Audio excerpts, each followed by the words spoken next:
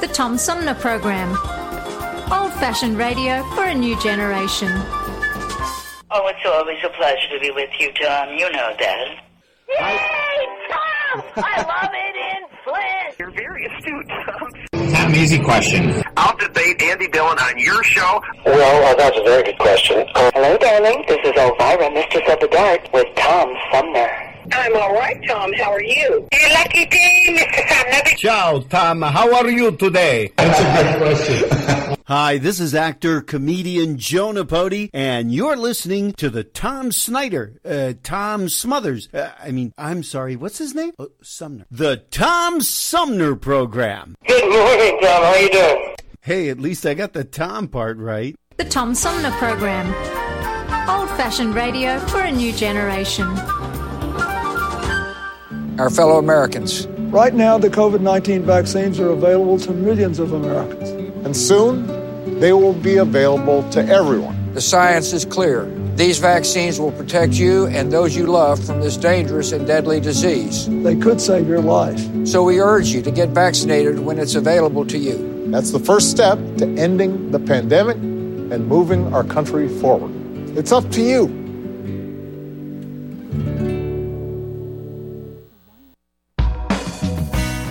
MTA Flint is nationally recognized for continually seeking to provide sustainable, reliable, and cost-efficient transportation for individuals throughout the region. Through work-related and non-emergency medical transportation and Your Ride services, MTA is moving people with future and alternative fuel technologies. More information about MTA Flint and specialized services is available at mtaflint.org. Hi, this is Gretchen Whitmer, and you're listening to the Tom Sumner Program. Hey, welcome back, everybody. This is the Tom Sumner Program. We're going to be talking about something little different this hour. Joining me by phone to talk about Cobra Gold. We'll find out what that is and what problems PETA has with it from the Vice President of International Laboratory Methods for PETA, Shalin Gala, who joins me by phone. Hi, Shalin. Welcome to the show. Hi, Tom. Thank you so much for having me on. It's wonderful to be here today. Am I saying your name right? I'm terrible with names. Yes, you are. Oh, good, good. Okay. Then let's find out about Cobra Gold, because it sounds like a new beer. Yeah. So, Cobra Gold actually it's an interesting case because it's a massive multinational military exercise. So it's held every year in Thailand, and it's currently actually taking place right now. And it's co-organized by both Thailand and the United States. And part of this drill involves ostensibly teaching troops how to survive when they're trapped in a jungle situation. But the barbaric use of animals during this training is deadly, it's dishonorable, and it's dangerous. And we have on our website at PETA.org, people can see disturbing photos and video footage of past Cobra Gold exercises that actually show U.S. troops who are killing chickens with their bare hands. They're skinning and eating live geckos, consuming live scorpions and tarantulas, and even decapitating cobras and drinking their blood. So it's really the stuff of like a horror movie, to be honest. And it's this sort of frenzied, decapitating, killing, and eating of live animals during Cobra Gold. It's like a frat party that's gone wrong, rather than a training exercise for ethical military personnel. So that's why we're getting involved to try to stop it. Now this gets into a strange realm for me. I couldn't do those things if I were,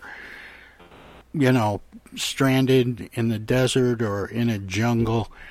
I'm gonna die because I couldn't do the things that they recommend for survival.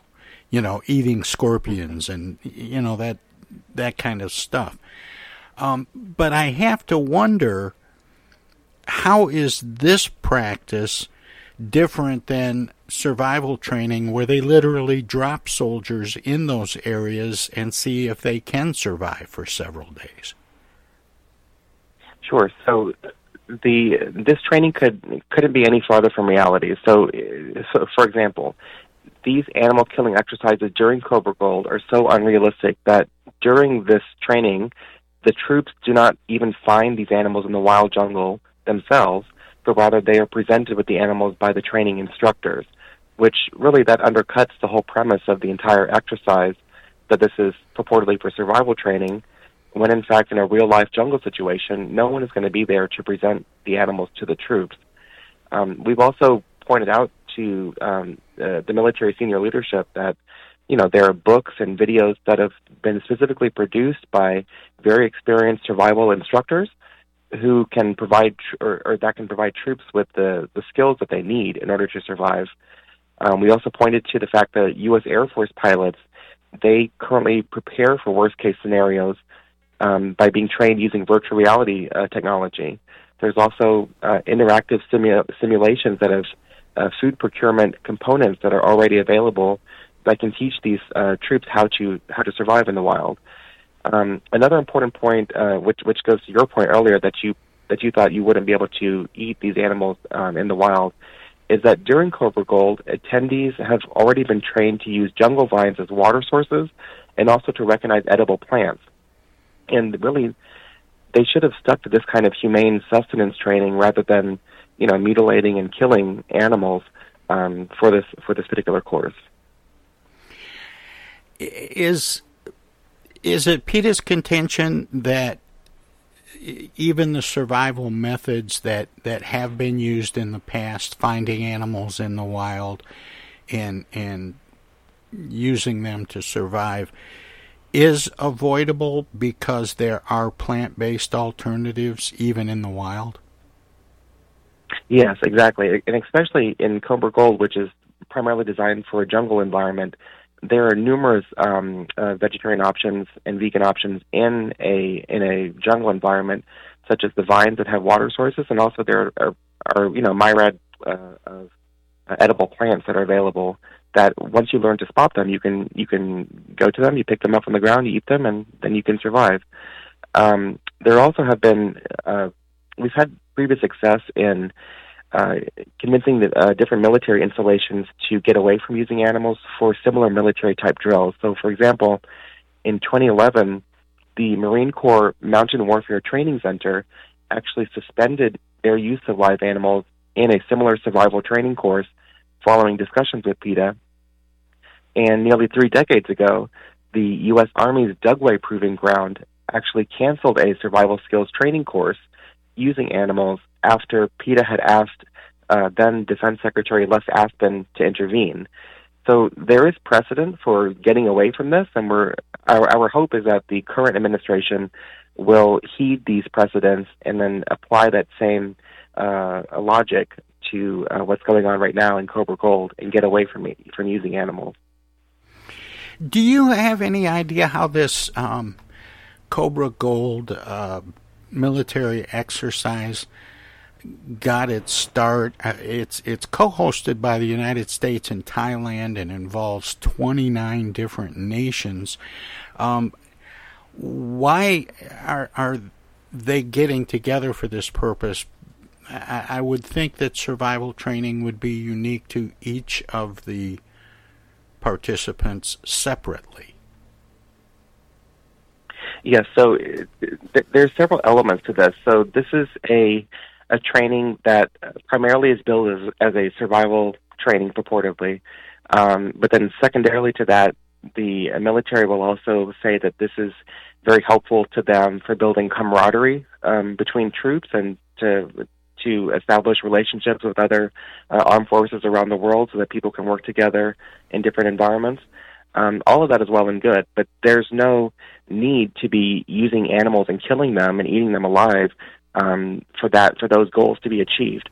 There are viable non-animal training methods that are already available, that are widely available, and military installations in the U.S., after discussions with PETA, they've already transitioned away from using animals. So this really is a matter of clinging to an outdated method of training using animals that's been going on since the 1980s at Cobra Gold. And it really is just time for that practice to end and for them to modernize and transition to something that is, it's better for the troops, it's better for the animals, and frankly, it's better also for public health because there's no risk of zoonotic disease transmission if you're not eating live animals.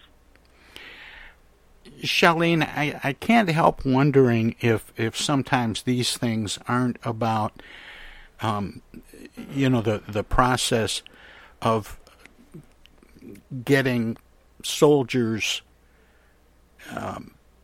over the ick factor. How do alternatives like videos and virtual reality compare to someone who's really in that situation and it is in fact a matter of survival, but yet they're not able to stomach the things they need to do? Isn't there a need for some, physical preparation for that? So I think probably the best parallel I can draw for that question is considering other times the military has invoked a similar line of argumentation, that they feel that there is a need for troops to experience firsthand what it's like to use animals for this situation so that they can feel prepared later on. But what we've found over time and after discussions with the military is that, frankly, that just isn't the case. And so I can give some examples. So after hearing from PETA, troops actually in the Coast Guard, they no longer mutilate and kill animals just to learn how to treat human battlefield trauma injuries, for example. Also, after hearing from PETA, Army medics no longer poison live monkeys with simulated chemical warfare agents just to learn how to administer proper antidotes to humans. After hearing from PETA, Navy corpsmen, they no longer practice sticking tubes down the throats of live ferrets just to learn how to intubate human infants to establish airways. And similarly, there's really no justification for Marines to participate in bloodless exercises during Cobra Gold. And again, we're hoping that the DoD senior leadership will listen to these concerns and recognize the past precedents that have already been established. And it's not just our views that we're writing to the DoD, but our views are also shared by veterans and public health experts as well, who have also contacted the DoD, and they're urging them to stop using and killing animals for this purpose. So I'm hopeful that over time this will just be like an of course moment. But of course, we should just transition. But right now the DoD is being very resistant to changing for whatever their reasons are. Well, there's something about this particular event that makes it seem almost frat-like or like a reality TV show. And Shalin, you're right to point out that this is very different than being in a survival situation where, a soldier might be on his own, stranded in the jungle, and has to hunt and forage just to stay alive. But this isn't really teaching that, as you point out, when somebody comes over and just hands you a chicken. Mm-hmm. Mm-hmm. Exactly. I think there was a time. It's like going. Mm-hmm. I think there was a time when survival training was actually done by putting people in that environment for a limited period of time and testing their ability to forage and or hunt and survive. And they actually had to do it under those conditions. It wasn't like, some kind of a gore buffet. Exactly. And back then, there also were not these technological advancements that now make training much more sophisticated and much more accessible and widely distributed to anyone who wants this training. So, for example, there are virtual reality simulations. There are other computer programs that are available they have food procurement components to them. There are lots of YouTube videos. There's books. There's other types of media. All of these things you can consume, and you can learn how to properly survive in a jungle situation where you've, God forbid, ever stuck in that situation. there really is, like in this modern day, it really is no logical need to require troops to be going from the U.S. to Thailand on the taxpayer's dime and then, beheading cobras and drinking their blood. This is a completely backwards practice that has its roots back in the 1980s, which is when this training started, that really just needs to end and modernize and transition to something much more effective for the troops and also ethical for the animals as well. More with Shalin Gala from PETA straight ahead.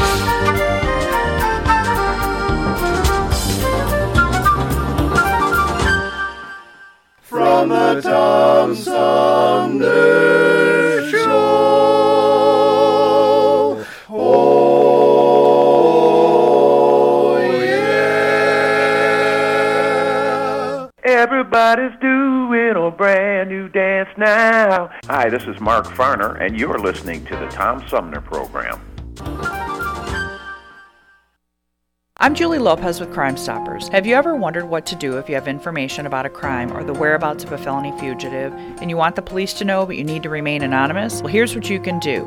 You can go to p3tips.com or download the mobile app. You can go to Crime Stoppers of Flint and Genesee County's Facebook page and click on the Leave an Anonymous Tip tab, or you can call 1-800-422-JAIL.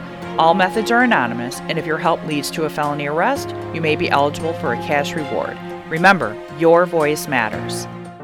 While we've been staying safe at home, scientists have been on a journey. The destination? A COVID-19 vaccine. This journey began decades ago with research into other coronaviruses. Scientists built from there with months of research and development, cooperation with other experts worldwide, and clinical trials on tens of thousands of volunteers of diverse race, age, and health status. They arrived at a safe, effective vaccine, and hundreds of thousands in Michigan have already been vaccinated. But the next step is ours. We need to get the vaccine when we can.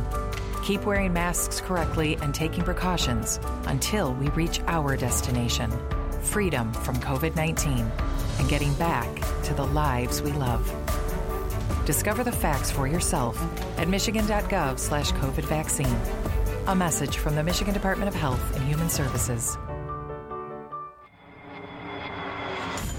The Tom Sumner Program plays host to the best political roundtable on radio every Wednesday from 10 a.m. to noon. Armchair Politics features great commentary and analysis about the headlines from local, state, and national politics with an alumni of world-class pundits, plus quotes, tweets, and those weird and wacky stories we call the X-Files. If it's Wednesday, catch Armchair Politics on the Tom Sumner Program. East Village Magazine is the monthly neighborhood magazine read all over Flint. With support from grants, donations, and advertisers, East Village Magazine's talented local writers give you an in-depth look at local news, issues, and people that make Flint, Flint. Copies of East Village Magazine are available at many of your favorite shops and restaurants around Flint or online at eastvillagemagazine.org. East Village Magazine, community-focused and community-supported. Discoveries. They happen when we least expect them, in places we thought we knew. And discoveries have a way of teaching us a little more about ourselves along the way. Welcome to Flint and Genesee County, where up north meets down south. Home to Michigan's largest county park system and a vibrant culture. A place filled with discoveries we've yet to make, throughout acres of beautiful lakes, wetlands, and woods, and in the diverse city beyond. Where the uplifting melodies of gospel choirs fill the air, where the work of renowned artists color the galleries and museums, where the fresh fruits and vegetables at the downtown farmers market awaken our senses, and where the cultural center and planetarium broaden our view of the world. Let's spend a few days enjoying the wonders of Flint and Genesee County, where the joy of discovery is pure Michigan. Your trip begins at michigan.org. Technical assistance for the Tom Sumner Program is provided by Swiftlet Technology, engineering and IT services at swiftlet.technology. I know of a place where you never get harmed, a magical place with magical charms. Indoors, indoors, indoors. Take it away. Hi, this is Deb Cherry, Genesee County Treasurer, and you're listening to the Tom Sumner Radio Show. More with Shalin Gala from PETA straight ahead. Is it PETA's intention, and how is PETA doing with this idea of completely rethinking what survival in the wild looks like? Not, maybe not just for the military, but for survivalists in general, that there are ways to survive in nature without killing other animals, even though there is a sort of natural food chain going on there. Certainly. I mean, the main point we want to emphasize is that there are other methods that are available, and the killing of the animals is not something that is mandatory or required in order to learn how to survive. Meaning that if you don't participate in this training, that doesn't necessarily mean that you are then not going to survive. Rather, if you don't participate in this training, you're more likely to survive because you're receiving training that is actually beneficial to teaching you the exact skill set you need. That curriculum has been designed by experienced survival experts who have experienced firsthand what it takes to survive in the wild. They'll teach you directly, without using any animals, how to survive in the wild, and that's what we're hoping that the military will transition to. And again, there have been precedents already established with the Marine Corps Mountain Warfare Training Center, and also with Aberdeen Proving Ground, with Dugway Proving Ground. Both of those facilities switched over from animal use to non-animal use for their survival training skills. And really, if the commanders of those installations, they never would have made that decision had they not agreed with PETA and said, you know what, what you're saying actually has some merit. This is correct, that we can train our troops to survive in the wild without requiring the killing of animals, and it's more ethical to do that. It's in compliance with our Uniform Code of Military Justice. It poses less of a public health risk by doing that, so they made the decision to switch over, which was great. For decades, I've seen images from movies and television of survivalists. And one movie comes to mind, Crocodile Dundee, and there's a scene he's in the outback and catches and fillets and cooks an iguana. And he makes fun of, it doesn't taste very good, but you can live on it. There's something sort of romantic about the ability to survive without all the modern conveniences. But what you're talking about is we need to rethink the whole idea that we have to hunt and fish to survive in the wild because there's other sustenance available. How do we change that and make that more romantic, more appealing, and something that people would embrace and say, I know all different kinds of plants and berries and stuff. I could survive in the wild. Sure. I think probably, at least for me, when I'm thinking about this issue, apart from the animal issue, which is very important to PETA and our mission, that we don't want animals to be consumed simply by virtue of the fact that animals are individuals, they have their own interests, they can feel pain, they can suffer, and it's just ethically not right to kill them. But in addition to that point, the killing of animals and the consuming of animals who are actually alive while they're being eaten, this is a practice that actually poses a dangerous zoonotic disease threat, which is similar to the novel coronavirus, that endangers not only the public health but also the troops' health. And so if for any reason at all, getting away from using animals for this Cobra Gold training would be beneficial to people's overall well-being and health.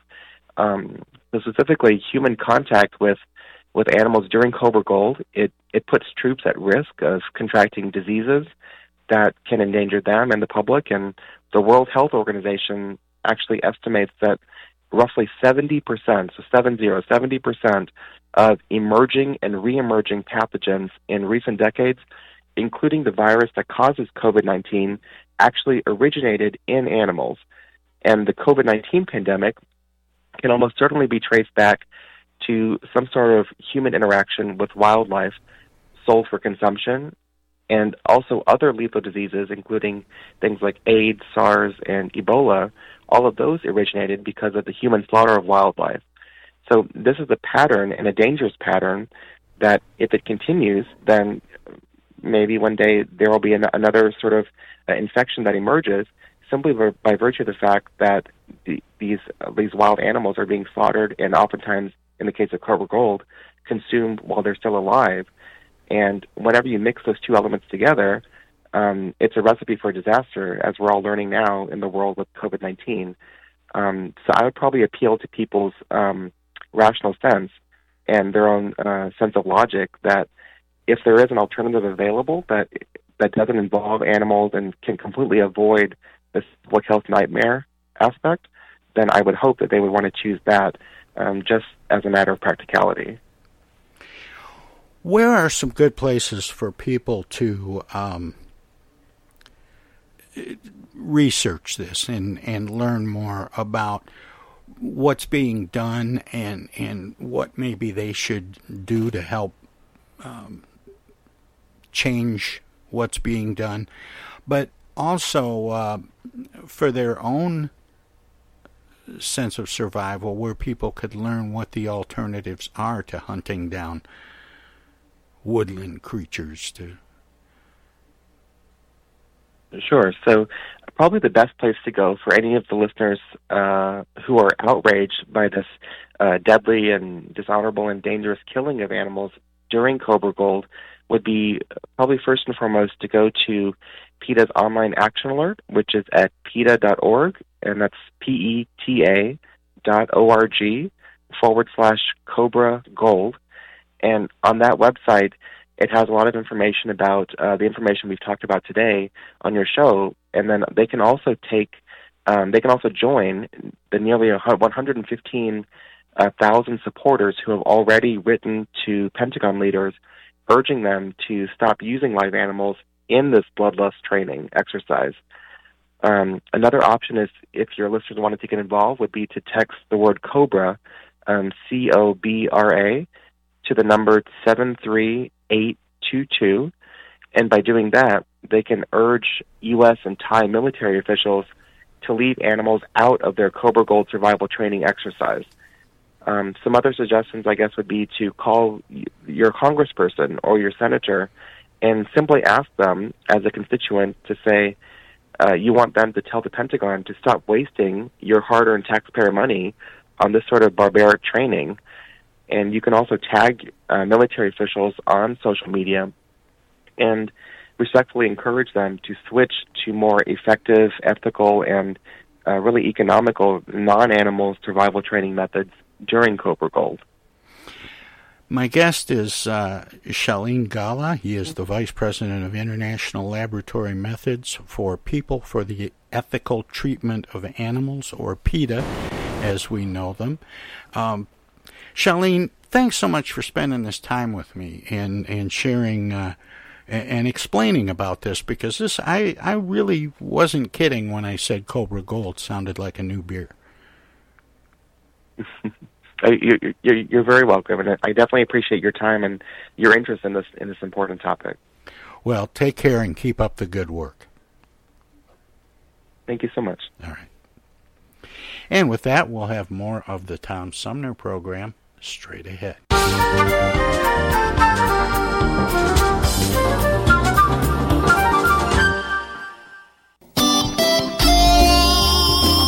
Old-fashioned radio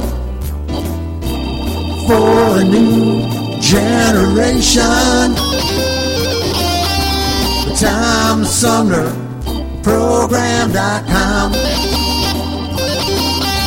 The TomSumnerProgram.com. The TomSumnerProgram.com.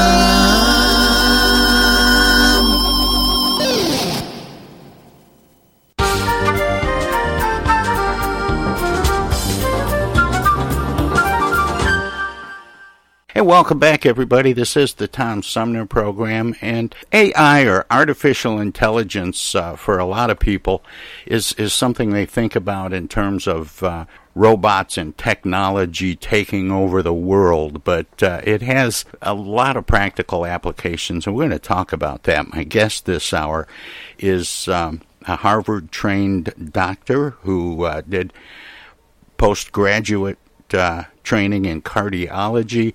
He is from the Northwestern University Feinberg School of Medicine. He joins me by phone, Dr. James Thomas. Jim, welcome to the show. Happy to be here, Tom.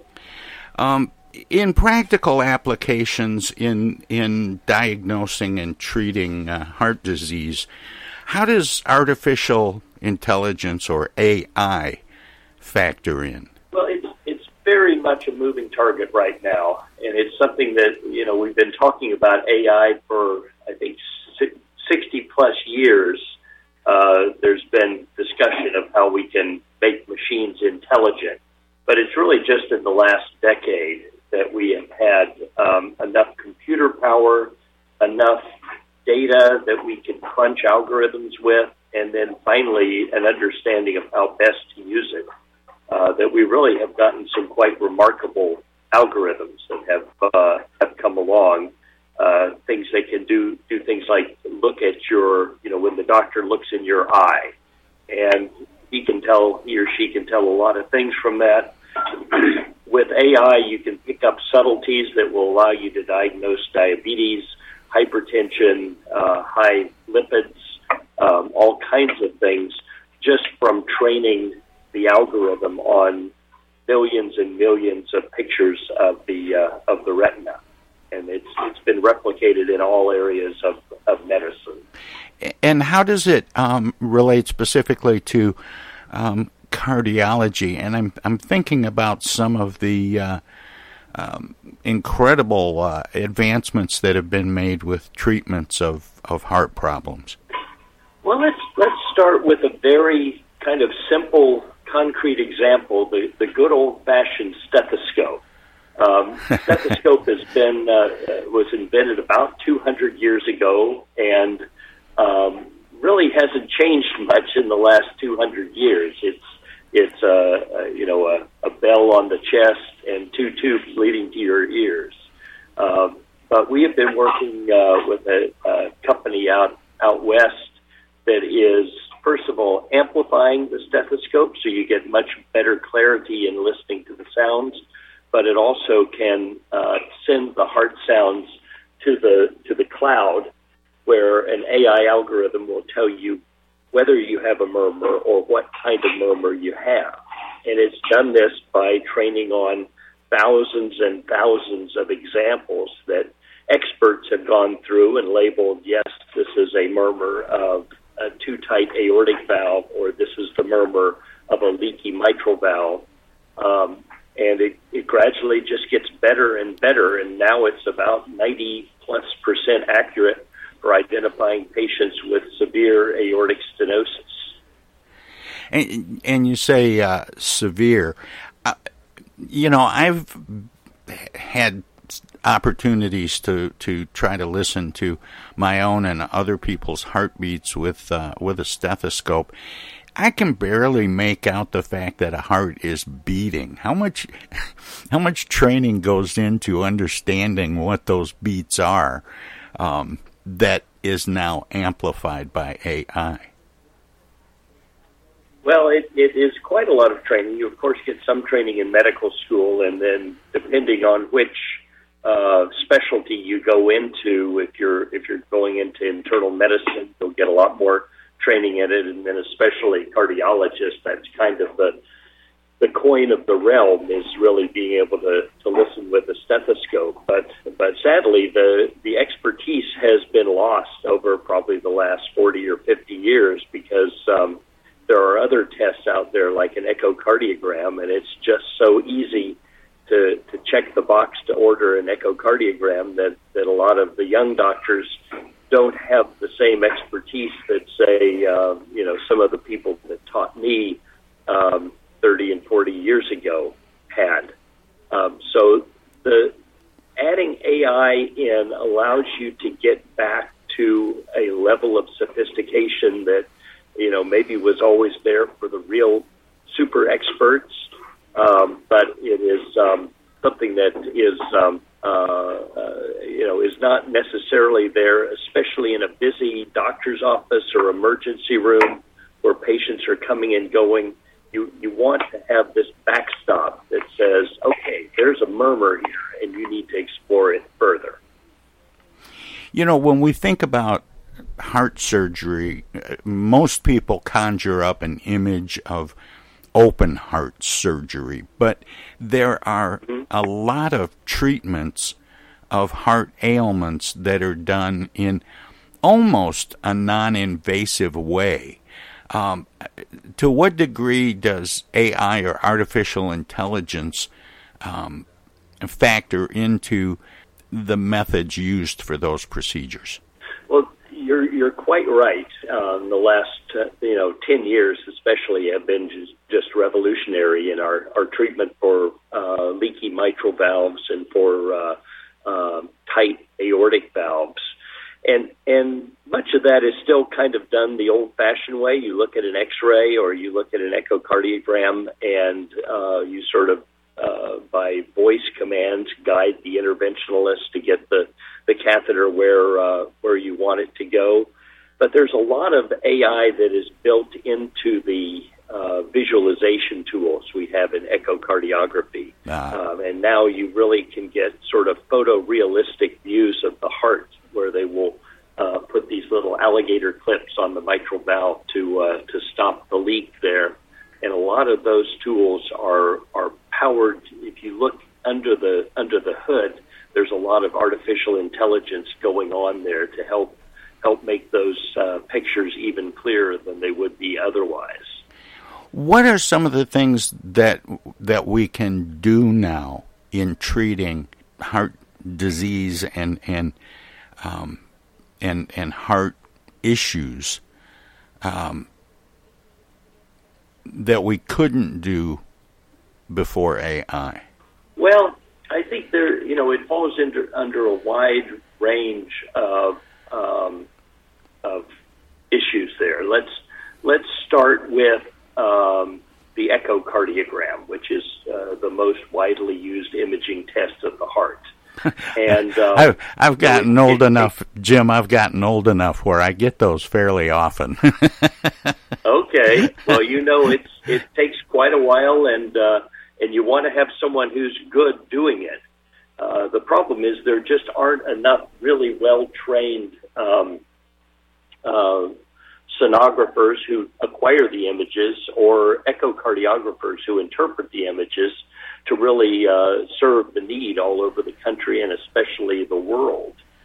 So, there's been efforts through AI to automate the interpretation of echoes so that they can automatically identify this is your left ventricle, this is your left atrium. They can quantify exactly what the volume of the chambers are, how much the heart is pumping out each beat, and a whole host of, identifying patients with very rare disease that have sort of subtle abnormalities in their heart motion. And so that's sort of one side of the issue there. The other side of the issue, though, is there just aren't enough people to acquire the good quality images.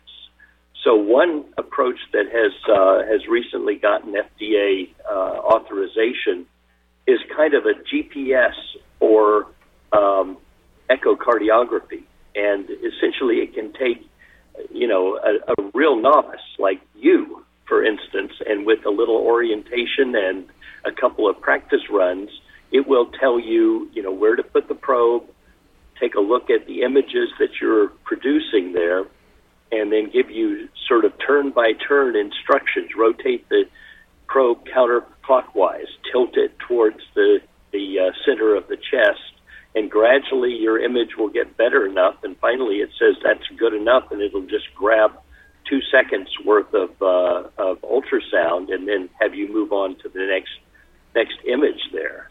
So this is something that really has the possibility of going out into rural areas, going into developing areas, or just any place where you need a quick look at the heart. Like we put one in the COVID units when COVID first began, and it really allowed us to make a lot of diagnoses, and we didn't have to send our sonographers into the hot zone to do the imaging.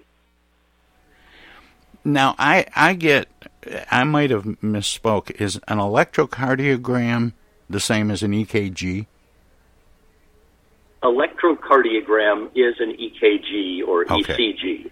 An echocardiogram uses sound waves to look at the heart.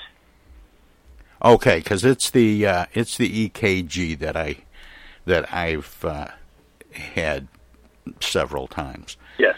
Yeah, and there's AI for the EKG as well. I mean, there, you look at it, and we all get trained on this in cardiology, but there are so many subtleties in there that when you train an algorithm on 1 million EKGs, it can pick up a lot of things that even a well-trained eye doesn't see in there. And it can tell how old you are. It can tell whether it's from a man or a woman, things that, we don't even think about when we look at the EKG. Well, yeah, when I look at it, it just looks like squiggly lines to me. Yeah, that's right. But even experts have their limitations here. Where is AI headed when it comes to surgical procedures? Well, there is, I think, people have this fear that AI is going to replace their doctors, or, the robots are going to replace the surgeons there. And I think one thing that has become abundantly clear is that it's the partnership between AI and the expert that really gives you the best results. And so a lot of these minimally invasive approaches, I saw something for spine surgery where it uses an incredibly powerful computer to sort of simulate in real time how the spine is moving as the surgeon is pushing on it there, and it helps make the placement of these little fixation screws and other orthopedic devices much more precise, like a factor of 10 better than it would have been otherwise. More with Dr. James Thomas.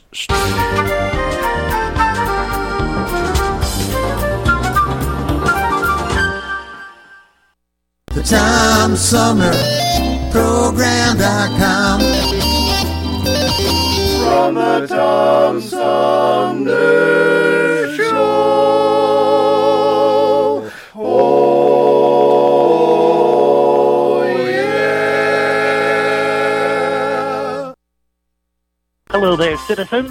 Darkwing Duck here, and every time I'm in Flint fighting crime, I always stop by the Tom Sumner Program. Don't forget, stay dangerous. Darkwing Duck out.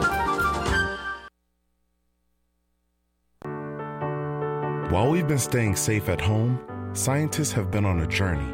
The destination? A COVID-19 vaccine. This journey began decades ago with research into other coronaviruses. Scientists built from there with months of research and development, cooperation with other experts worldwide, and clinical trials on tens of thousands of volunteers of diverse race, age, and health status. They arrived at a safe, effective vaccine, and hundreds of thousands in Michigan have already been vaccinated. But the next step is ours. We need to get the vaccine when we can, keep wearing masks correctly, and taking precautions until we reach our destination. freedom from COVID-19, and getting back to the lives we love. Discover the facts for yourself at michigan.gov/COVID vaccine. A message from the Michigan Department of Health and Human Services.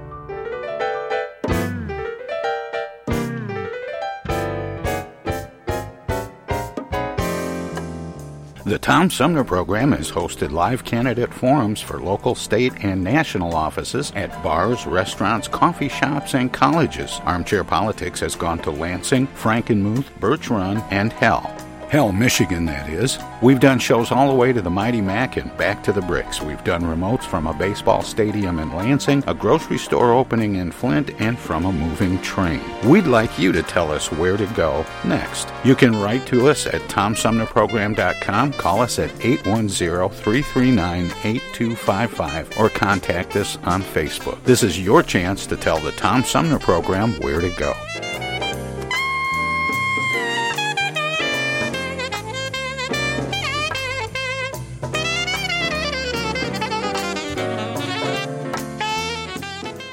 Say, objection. I object. I object to that, Your Honor. Oh, hi, Mom. What's up? Dana, what are you doing? Oh, just Attorney General stuff. Listen, I have a legal question. What is it, Mom? I just got a call from the water company. Apparently, your father has not been paying the bill. I guess they're going to turn the water off because we owe more than $1,000 now. Can you believe it? Actually, I can't. So listen, we just have to send them $200 in Edible Arrangements gift cards, and that will keep the water on. Now, here's the legal question. What is the website for Edible Arrangements? Mom, it's an imposter scam. Imposter scam. Is that .com or .edu? No, the call was a scam. Scammers will pretend to be a government agency or a utility company or someone else you might do business with. A big red flag is if they tell you that you can pay them using gift cards. So when in doubt, ask for the information to be sent to you in writing. And never give a caller or someone you don't know your personal information or your money. If you do suspect an imposter scam, report it to my office at mi.gov/AG complaints. Okay, all right. And Dana, where do I file a complaint that my daughter hasn't visited in over a month? Does your office have a website for that? Okay, Mom, I'm hanging up now. I'm Michigan Attorney General Dana Nessel. Visit mi.gov/AG complaints for your connection to consumer protection. This is U.S. Senator Gary Peters, and you're listening to the Tom Sumner Program. More with Dr. James Thomas straight ahead. Just to give you a simple real-life example, we know that computers have been better than humans at chess for 25 years, and now it's like no contest. They are much better than the best human grandmaster. But the combination of a pretty good chess player plus the computer will beat any the top computers there. So it's the partnership. I've heard some people call it not artificial intelligence, but augmented intelligence, and that I sort of like that phrase for telling that it's not taking over, it's helping. Yeah, I would think, and I like that example, that augmented intelligence. It reminds me a little bit of the relationship that people have with their GPS in their car. And GPS will tell you where to go, but you still drive the car.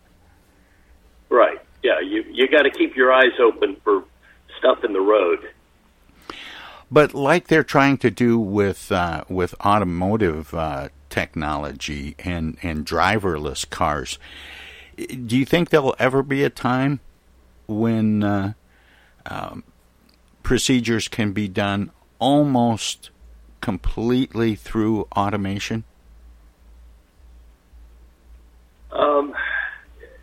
we are heading in and that direction. And I don't mean without oversight, Jim, but right. But where a system could be programmed to do a particular procedure and be able to do it perhaps more accurately than the human hand or eye.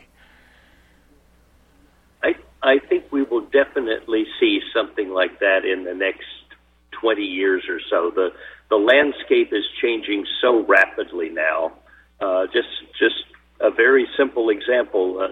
We've had robots that surgeons can drive to repair the mitral valve for maybe 15 years or so, and surgeons get very good at this, but they are manually moving their the little actuator on the end of the robot arm for each stitch. They have to, very like just the old-fashioned way, tie their knots the way they've been doing for 200 years.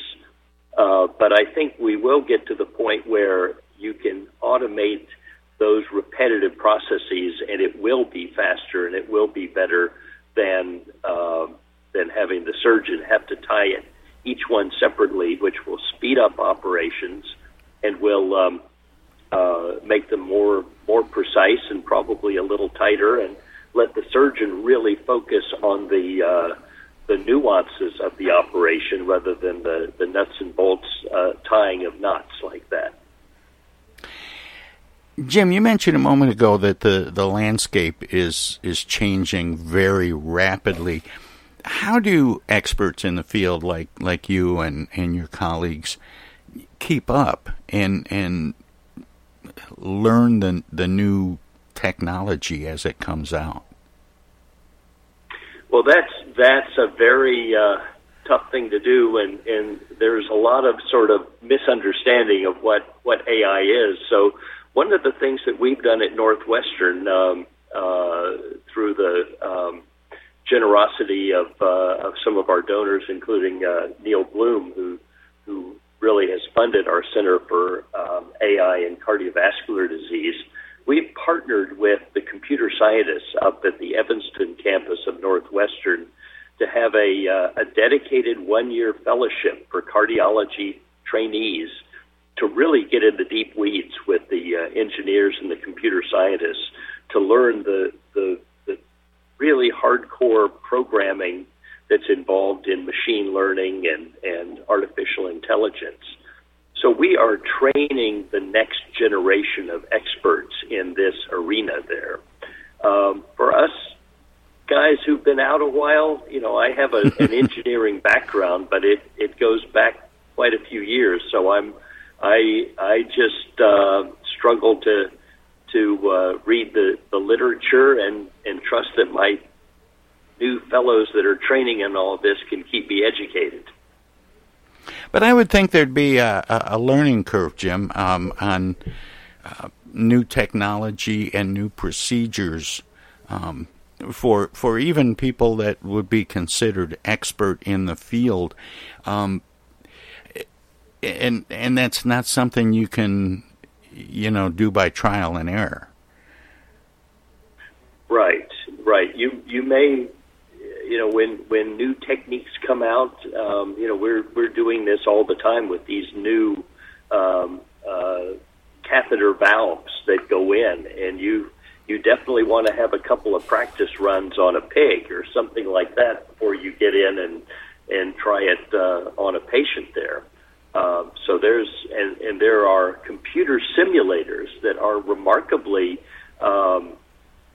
realistic that you can train a lot of things on.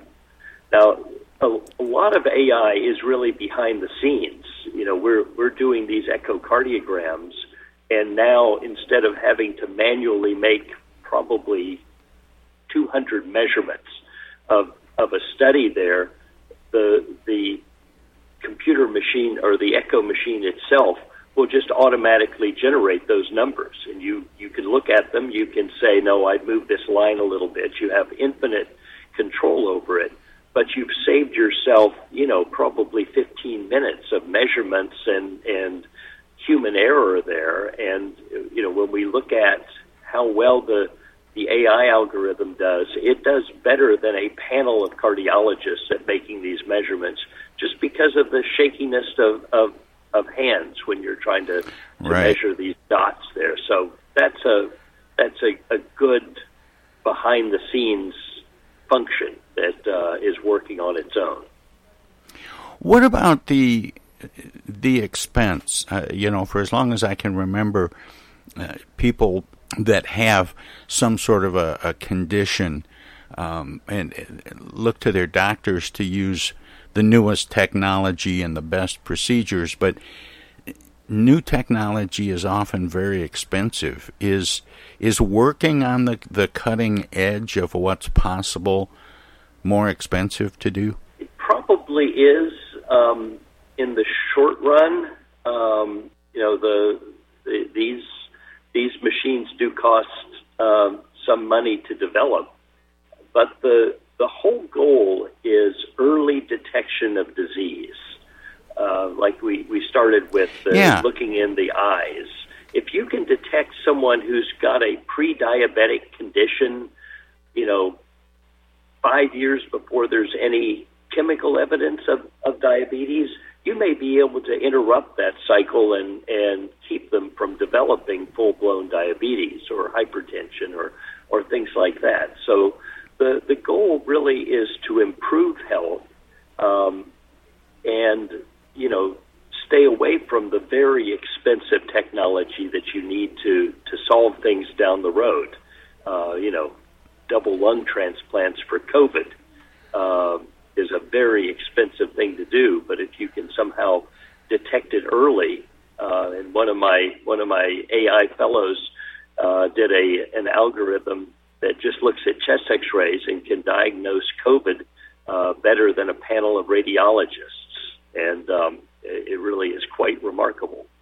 Well, Jim, this is a fascinating subject, and I feel like we've just scratched the surface, but I always give guests an opportunity to let listeners know where they can find out more about what we've been talking about. How can people educate themselves about what's out there, what the possibilities are, and what should they be looking for when they're searching for medical care and treatment?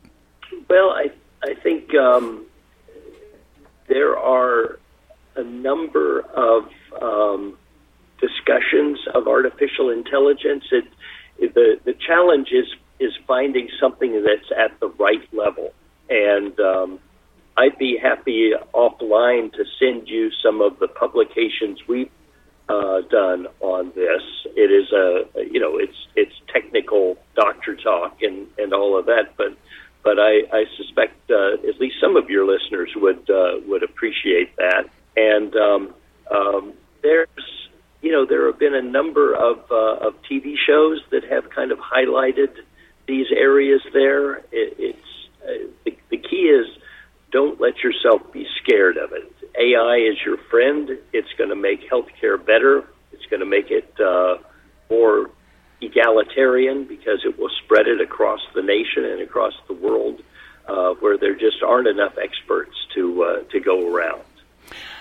My guest is Dr. James Thomas from the Northwestern University Feinberg School of Medicine, where he's a professor of medicine and cardiology. Jim, thanks so much for spending this time with me this morning. It's been my pleasure, Tom, and appreciate the opportunity to reach your audience. Keep up the good work. Take care. All right. Thanks a lot. We'll have more of the Tom Sumner program.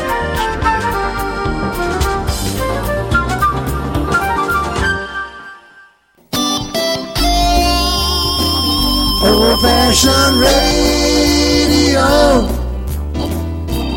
for a new generation. The Tom Sumner Program.com. The Tom Sumner Program.com. The Tom Sumner Program.com.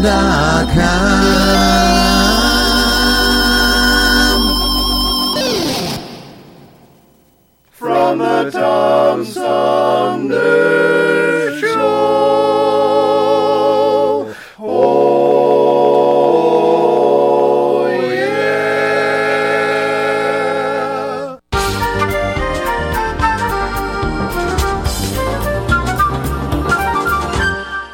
Hi, I'm Alexander Zonjic. Don't touch that dial. You're listening to Tom Sumner.